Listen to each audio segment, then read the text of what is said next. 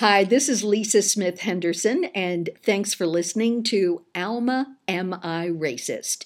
If you want to know more about the program, please go to almaamIracist.com.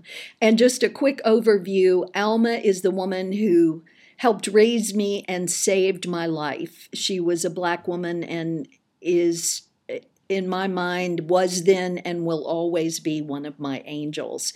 So this show is in her honor. My guest today is my good friend Alicia Graves, and I am so proud to know her. She has an official position at the church that we both go to, and she is a rep for a fine art photographer. She's also a great photographer in her own right, and she also has a company called RU, like the letter R, the letter U, spiritdriven.com. And this is athletic apparel, but she recently has put together a line of masks. So get your mask today. This would be a great present for somebody. RUspiritdriven.com. So glad to have Alicia with me today. What is it that you think that white people are actually afraid of when it comes to the Black Lives Matter movement? I think their biggest thing is fear. Fear that whatever was done to us, if we ever have power, if we're ever considered equal, one, we're going to take revenge, or two, we're going to take what they have. Okay, so let's talk about, because at the bottom of all of this has to be just plain, bald-faced fear. I think so. I think it's fear. And there may be some people who want to take revenge, but for the most part, we just want to be created equal and have the opportunity, if we're going after the same thing, is equal. It's not because we're trying to maintain power. So, okay, we're not going to give it to them. So we're going to give it over to you, to the person that I'm familiar with, the person that I'm familiar with skin color. Because they're not going to try to do me wrong because I understand them? That's the perception. It's just easy. Right. That's the perception, because people who grab for power really don't care what color you are, you know? Mm-hmm. But yes, I think the biggest fear is just to think that Blacks are going to come for revenge, and then we're going to take what you have. Then as far as if you accept that part of that, yes, I think that they're going to take revenge on us, then you have to accept that system that you're trying to protect, the white people that you're trying to protect, is wrong. Exactly. Yeah, because if there was nothing to take revenge for, why the fear? And you are a part of that wrong, and you contributed to that wrong. The hardest part is facing the negative part of yourself. And I also want to say, Alicia and I are talking in very broad terms in order to have this conversation. We know all Black people don't feel like what you're saying. A lot of white people don't feel like what I'm saying. But to make this conversation flow better, we kind of have to do generalities. Exactly. What assumptions have you made about white people through the years? Oh, that's a good question. I think the assumption is pretty much, in general, for the most, white people are good. Some have good intentions, but especially approaching Black people, they're not really sure what to do, what kind of conversation to have. So are you saying you haven't made necessarily assumptions about whites in the past? I'm sure that I have. I don't want to say that I haven't. Mm-hmm. That's just something that I have to think about, because there are some assumptions, but I also don't believe that all white people are of that assumption. I feel like with that, I listen to you, I hear you, and it's what you do that tells me where you are on that spectrum. So you treat people on an individual basis? For the most part, I believe I do. What assumptions are you coming to white person to the table about me as a Black person? I think maybe that's the first thing. I really don't know, Lisa. The first thing you think about is you wonder what they think of you. Mm-hmm. Okay. Interesting. Okay, who is this person? Okay, what am I getting? I'm getting this white person. Okay, what does this person think? Where are they, like I said, on that spectrum? So it's a degree of uncertainty. You come to the table with an uncertainty about a white person's intentions. Yes. Uh-huh.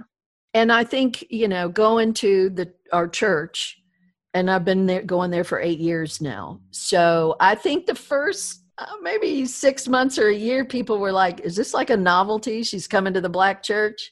And I get realizing, okay, now after 8 years, I got some street cred. I know, right? You have some time. It's like, oh, she really likes our church, and she's really willing to be here, be involved, and listen, and be uncomfortable. There were many Bible studies where I heard the older women talk about their parents and their grandparents being slaves, and looking to me and saying, Lisa, you need to hear this too.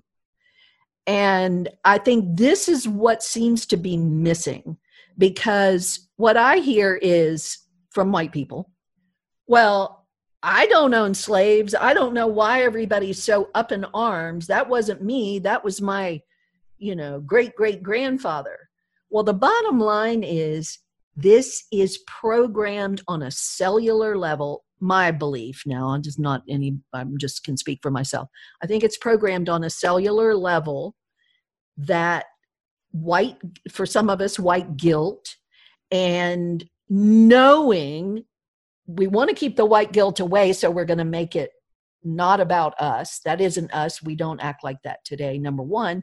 And I think in the Black community, I wonder if it's also in the DNA to the anger. How can you deal with generations of anger because of the mistreatment that still to this day continues? And the only thing that's different is the set. The movie set's different. So you asked me, how do you deal with it after? I mean, am I off base here in that? No, and I think that's because of that. You say, how do you deal with this? How do you deal with this? And that's what's happening today. What you learn to do is kind of tolerate it and deal with each instance as it comes to you. Because if you think about it every day, especially something I cannot do, I cannot change the color of my skin. I cannot change everybody in the world. I cannot do that. But if I continue to think about those things, that negative part, then I would consistently be unhappy. Alicia, we haven't even gotten to the forgiveness piece. Hell, we're a long way away from the forgiveness piece. Yeah, some of the forgiveness piece is at least for those white people who say, I didn't own slaves, but that was my grandfather and my great-great-grandfather. If they say, you know what, I didn't own slaves, but I apologize for that. And this is the missing piece, I think, is owning it. Because it's what your great and great grandfather did. Some of that economically has put us in a situation.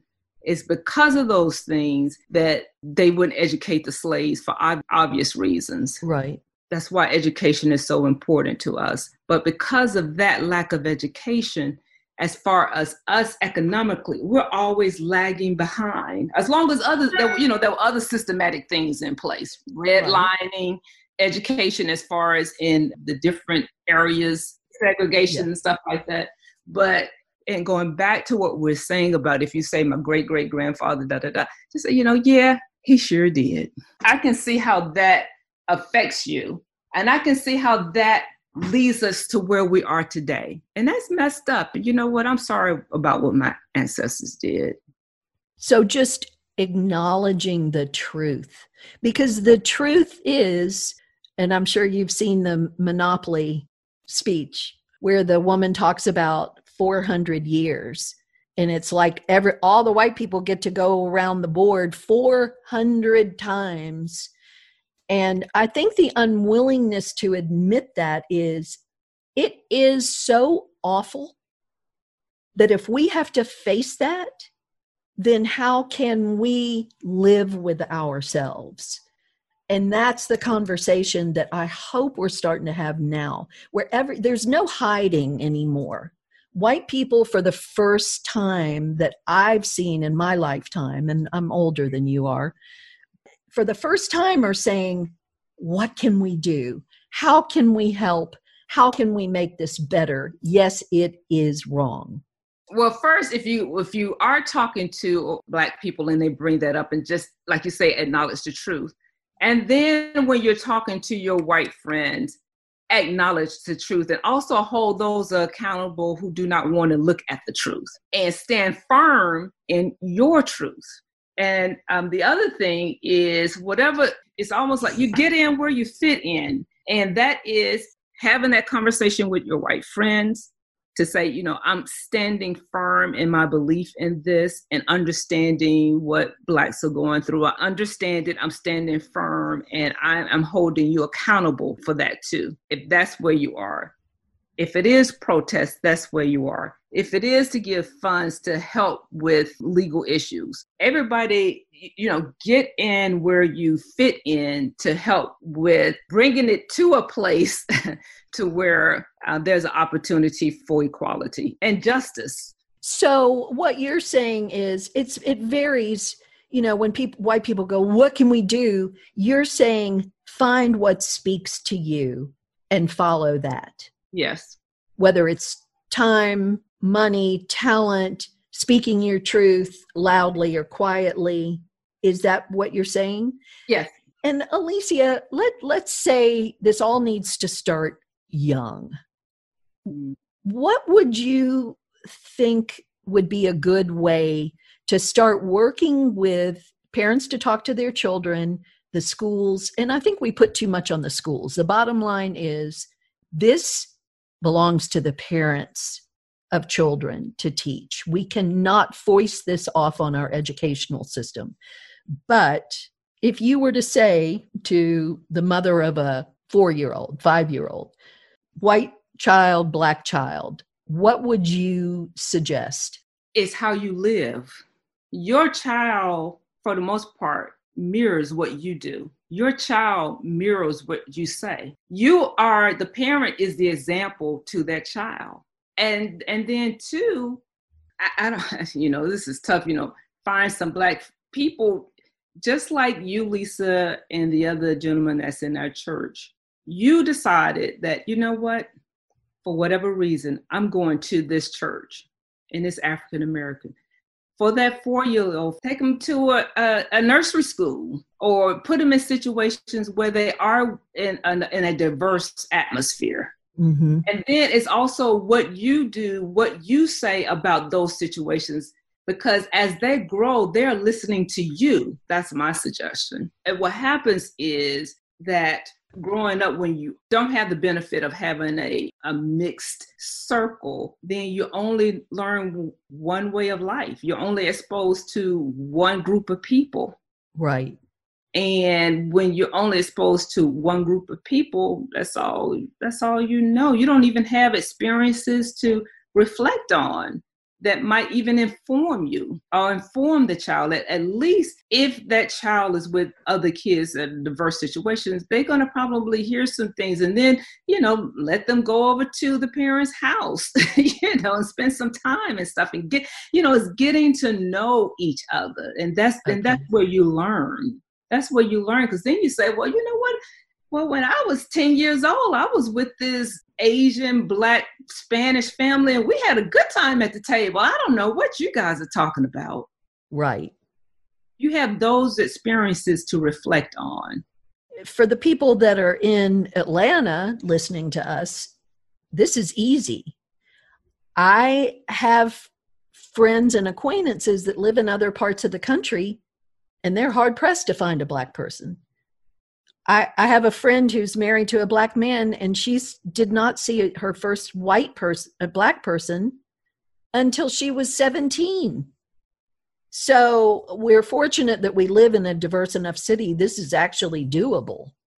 So that's when you have to almost sit them in front of the TV. Although I was in Atlanta, like my mother sat me in front of the TV looking at the civil rights movement, but you start looking at maybe things on TV that's educational, that kind of adds that diversity. And then how that parent comments on that and makes that a way of life. Like I said, a child mirrors you. Right. If you don't have another group of Blacks, Asian, Latinos to be with, then, I mean, I'm sorry, but there's TV. There's also the internet where you can be very specific about the kind of information you want to expose them to. And you all kind of watch together and talk about it and, in the rocks you have a conversation type thing. That's better than zero. Okay. If you aren't in a situation where you can mix, then there's always television, the internet, movies, things that you can deal with age appropriately to introduce it and to raise the topic. I'll tell you something, Alicia, and I know this is going to sound really, really dumb, but in the history books and growing up in the South, the Deep South, I didn't really believe that the Civil War was about slavery. Somehow it was like, I didn't really know what it was about, but it was sort of like, well, those Yankees were just trying to come down and take money from us. So it was more this emphasis on the carpetbaggers as opposed to this was really a war to end slavery. And I think until we can be clear about that message, that that's really what this was about, and banning the Civil War flag at the Confederate flag and singing Dixie and, all of the things that are so woven into Southern fabric as being okay until we can speak the truth. To me, the history books need to be rewritten. I agree. I mean, and it's kind of like World War II. Like, I didn't really understand that the Nazis were trying to kill the Jews. Like, it was just sort of like, what? I couldn't. It was like a chapter. So I think we're doing a disservice to our young people by not just they can handle it. They play those damn video games that are so violent. I think they can handle the truth about who and what we really are. I think so too. I handle the truth about what we really are. And also, you know what that does too? What? When you present the truth of what we are, the truth of what slavery was and is, as far as, there was some oppression, but there were a lot of people who were smart out of that, a lot of people who did some things that's counter to what we hear about slavery. Mm-hmm. So if we learn that, then also that kind of systematic oppression by not telling the truth about history, as far as where Blacks are concerned, mm-hmm. then you start having a more positive impact on how Black people feel about their race. It's not learned that they are the least. You learn more about, there was slavery. White people chose to do this, but this is the other part of it too. These are these inventions. This what happened. So that kind of adds some balance. So then Blacks, Latinos, whoever contributed to this world, then you grow up feeling more positive about being who you are. And that's Black. One of the things I've realized in these discussions, Alicia, is the inadequacy in the education that we've had about Black history. What about Black History Month? Right. That really upsets me. I mean, I appreciate it, but it really upsets me. I'm one of those like, okay, there is Black history all year long, as far as if you want to learn about Black history and making history. Even that you want to narrow down the learning of Black history into 1 month is a white privilege. The counter to that, as far as your white history, that's automatic. Right. You don't have to fight for that to be taught. You don't have to fight for a month for that to be recognized. You don't have to. Your history is everywhere, on statues, it's all around. Right. Books, movies. So should we eliminate Black History Month and weave the Black history into the regular history? Yes. Think about it. It's like, you know what, Black people, your history is only important for these 28 days. Oh, and it used to make me so mad. When I went to a white church, Black History Month was the only month I liked the music. And I was like, why do we have to save this good music for this 1 month? And why just bring your kids to our church this 1 month? Is that what happened? Yeah, but the Black church becomes a church where people want to, oh, you know what? So they can get the experience for this Black History Month. Let's bring them over here to our church. Oh, that's creepy. That's creepy. I mean, unless it's done for the right reasons, that's just kind of creepy. I mean, why not do that any other time? Exactly. If you really want to be true about creating an experience, do it once a month for 12 months. Create something where it's more than just coming in one time for that particular month. Right. Because just think, those kids, white kids who are coming to visit for that, then that's how they view Black history. Oh, it's just the 1 month. Yeah, that's how they then that's how you said it when you were talking about teaching white kids, teaching Black. So you're telling your kids, having your kids to come over and experience this for 1 month. So what do you as a white kid grow up with? Well, you know what? It's only important that 1 month.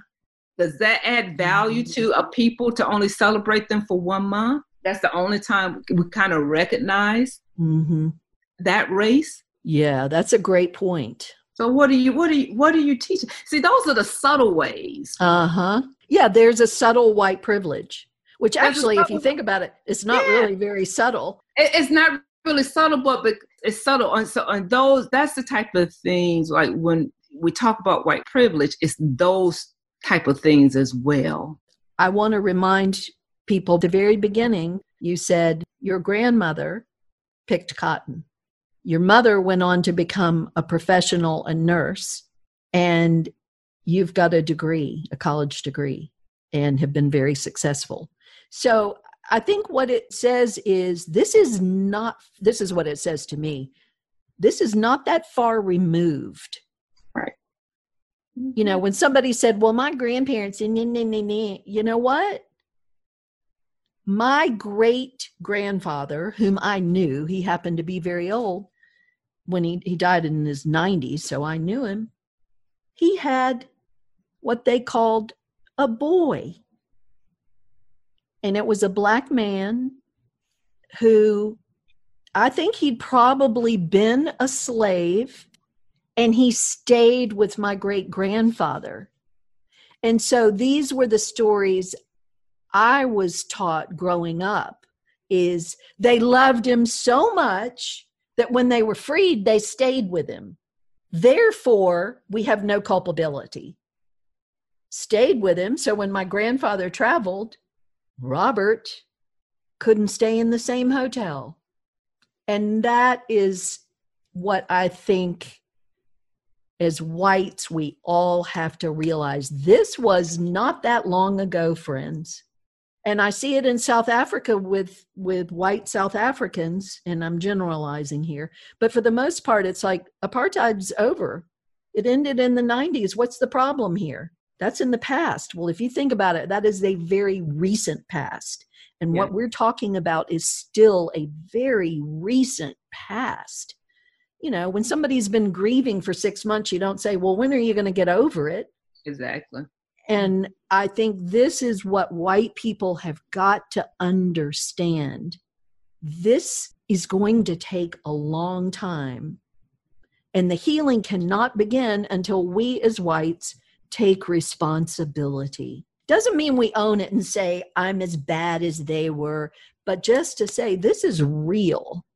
This is real. Yes, that's a part of my heritage. Yes, I see that. Yeah, I know you right now, not a slave, but that's a part of your history. Oh, I got one more quick question. What do we call ourselves? White people that are for Black Lives Matter. That's interesting. One, you have white allies, and then I just was listening to something where the Reverend said that they are white advocates. I don't know. I don't get really caught up on words. I just want you to do the work. Just do the work. And for me, if I'm the type of person, if I'm not sure which word to use, hey, I'm an ally, advocate. Which one you want to use? That's what I am. Okay. So saying I'm a white ally is not a bad thing. It's not a bad thing. If you don't want to say that, just say, you know what? I'm with you. I'm with you. I recognize it. I'm with you. I'm trying. Help me. That's okay. And that's what you've done today, Alicia. Thank you so much, because you have been willing to answer questions that a lot of white people are afraid to, or maybe they don't have anybody to go to and say, hey, can you tell me this? Mm-hmm. So I know you much better now, and I love that. Oh, well, great. Yes. Great. And know that white people hear that Black people are tired of trying to tell you about it or try. Mm-hmm. Obviously, I'm an example, and I'm sure there are others. I know others who are willing to talk about it. It's just that you have to approach each person and see where they are on that spectrum. Right. And then ask the questions, just like you did. Well, the great thing is we have a little bit of a platform here. So people don't have to, if they only have one Black friend, they don't have to wear out that Black friend. They don't have to wear out that Black friend, but you can definitely, there are others. And I believe if that's what you seek, you will find it. When the student's ready, the teacher will appear. Thank you for being our teacher today. Oh, thank you. I appreciate being here. And thank you for feeling comfortable or even uncomfortable enough to even ask the questions and even allow me to give you my thoughts. Thank you. Help people. It helped me a lot. So thank you.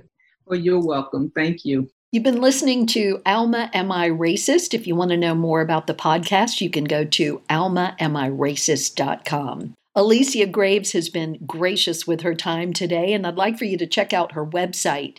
It's called RU, the letters RU, spiritdriven.com. And it's athletic apparel, but she also has got a buy one, give one to a healthcare worker mask special. So if you're looking for a cool gift, go to ruspiritdriven.com and buy a mask and take a look at some of the other good stuff there. Thanks for listening to Alma, Am I Racist? And we'll see you next week.